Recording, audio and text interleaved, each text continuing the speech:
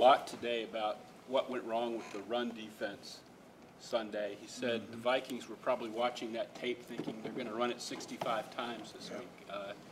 What do you think about that? What happened, and what do you need to fix? Well, a lot happened, but to put it plainly, we missed a lot of our gaps and got really, we had bad fundamentals going into it, and really it was all on us. If this type of defense, if one person is out of their gap, it gets split, and it gets split in a hurry. There were times when we had multiple people out of our gaps, and that's, if you can imagine, not a good situation to be in. So, it's dialing back to the basics, and I think we've done a good job. The tempo of practice has been really good, and we've taken, first and foremost, you have to stop the run in this league, and we understand that, and we've taken those run downs in practice and those run periods in practice seriously, and gotten back to what we do, and that's how we're preparing. It's been a good week. It seemed like a lot of the problem on Sunday was just missed tackles. At this point in the season, how do you correct those things? Because I don't think you probably have a lot of time during practice to actually practice tackles. I think a lot of it is angles. The effort's there, man. It's you see guys running to the ball, but we've got to have angles. We've got to have gang tackling, and when you shoot your gun, you gotta hit, and you can't miss. We're at this point in the season where you're going up against these guys, and your body might feel a certain way or whatever, but you have no excuses at this point, and we understand that. We've worked a lot on tackling. We have really this whole time, so it's obviously a point of emphasis from the past two games, and something we definitely are correcting. In those first 3 games, you guys never really trailed. Does this defense play differently when you need to play from behind as opposed to when No, I think it's a matter of stopping the run. You look at these past two games, if you don't stop the run, you see the type of momentum offense has. It keeps them off the field. They convert third downs. They get in good situations. If we stop the run, our defense, that's what our defense is meant to do. Our defense is meant to pass rush, stop the run and then let your D-line eat. I say that all the time, but that's the way it is, And when your D-line, when you give them the ability to just go and do what they get paid to do, it takes the pressure off of everybody, and our defense is running the way it does, and the way it's supposed to. So, first things first, stop the run, and everything follows. You were obviously one of the biggest advocates for Sam when he was here. Are you excited about how well he's playing? Are you excited about seeing him again? Yeah, I'm really excited. The main thing that, as a friend, when I knew that the trade was going down, I wanted to know what situation he was going to, because beyond football, he's obviously my friend first. So I wanted to make sure, I wanted to know if he was going to a good situation where he could go and compete. And then not only did he get to go to a team like Minnesota, but I know Coach Shermer's there, and him and Coach Shermer had a great relationship. He was even actually at Sam's wedding. So, so him being able to go there, have somebody he knows, and then go to a team that I feel like fits him, fits his demeanor. I don't know if there's a lot of media guys in Minnesota, so I think that's right up Sam's alley. So, I guess I was happy to see him go to that situation, and, of course, I'm excited to see him when he comes back. You guys had such a great chemistry, and I know you're a big fan of Carson, but it seemed like you and Sam by maybe week 9 last year, week 8 or 9, really had something special going. Looking back at that, was that unique? I know you've had different quarterbacks really every year in your life. Did you guys have something special that you haven't had with anyone else?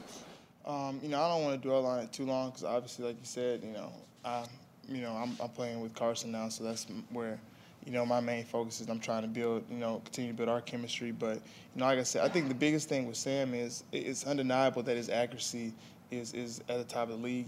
People can say whatever they want. They can write whatever article they want about his play. But at the end of the day, when he's on the field, he puts the ball where it has to be. And, if you would have told somebody that he was going to the Minnesota Vikings and asked who was going to be their best player, you would have thought maybe AP. You probably might have thought Diggs. You might have thought all these other people, Harrison Smith. But the guy who is the focal point of that team right now is Sam. And Sam's the reason why they're going where they're going right now. So, he has the ability to make a lot of receivers look good. And so my biggest thing was, us building a relationship to where I was like, okay, where do you want me to be? What's the timing? Things like that. And then I had enough time really to actually go through that with him. So once we were able to build that, it was really easy because he could put the ball where it had to be.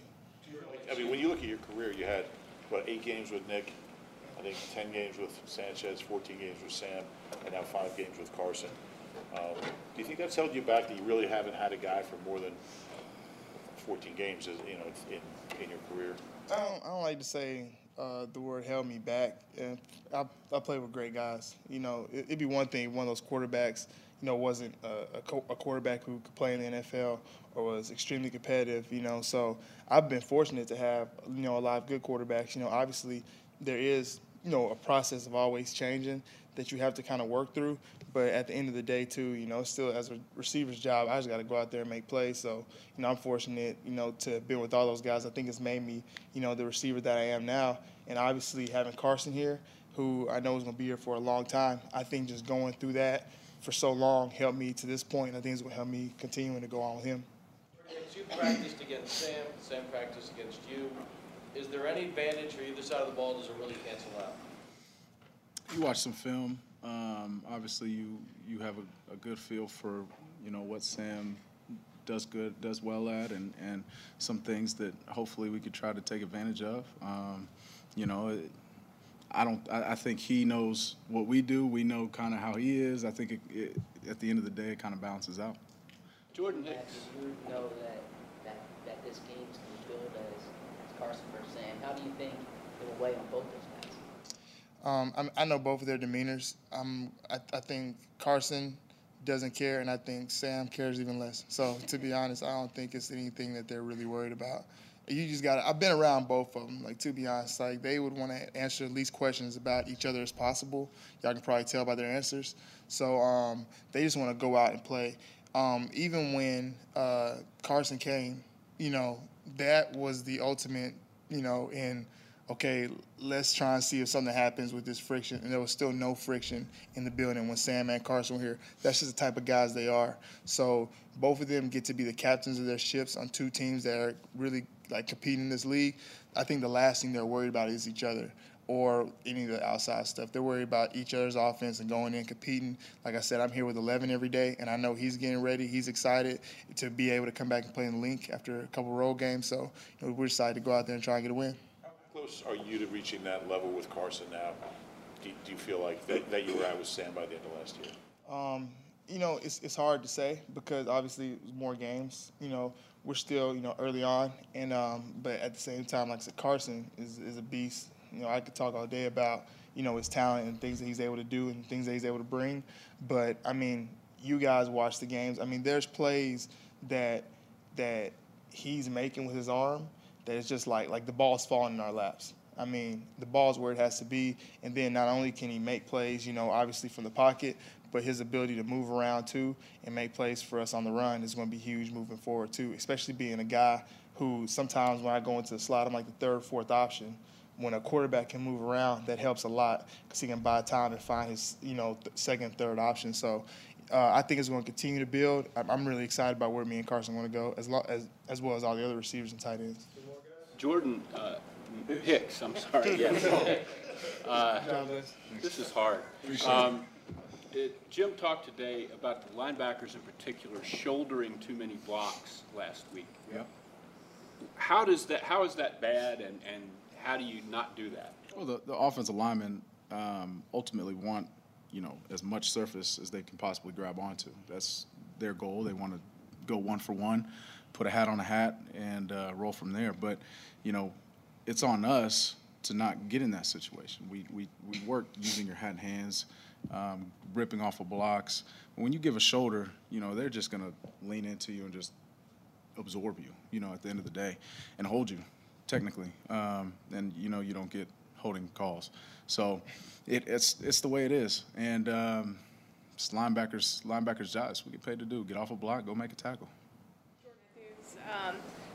Do DGB has been getting increasingly more snaps. What does it do for an offense for you guys when he's out on the field more, and maybe even for you specifically having him out there? I think it helps. I mean, I think, you know, all the guys have been, you know, progressing and playing better. I think, you know, Nelson did some really good things for us in that last game. I think, you know, the more we can get everybody out there and doing different things, the more ability our third down percentage can go up. You know, that's one area that we've been stressing. Like, we got to do better on third down, and we got to score more touchdowns in the red zone, you know. And so having DGB in there, you know, gives us that element on third down. He can help us out with that, and especially in the red zone. So I'm excited to see, you know, his package continue to grow and be able to get more plays. All right, guys. Thank you very much. Thanks, guys. Yep.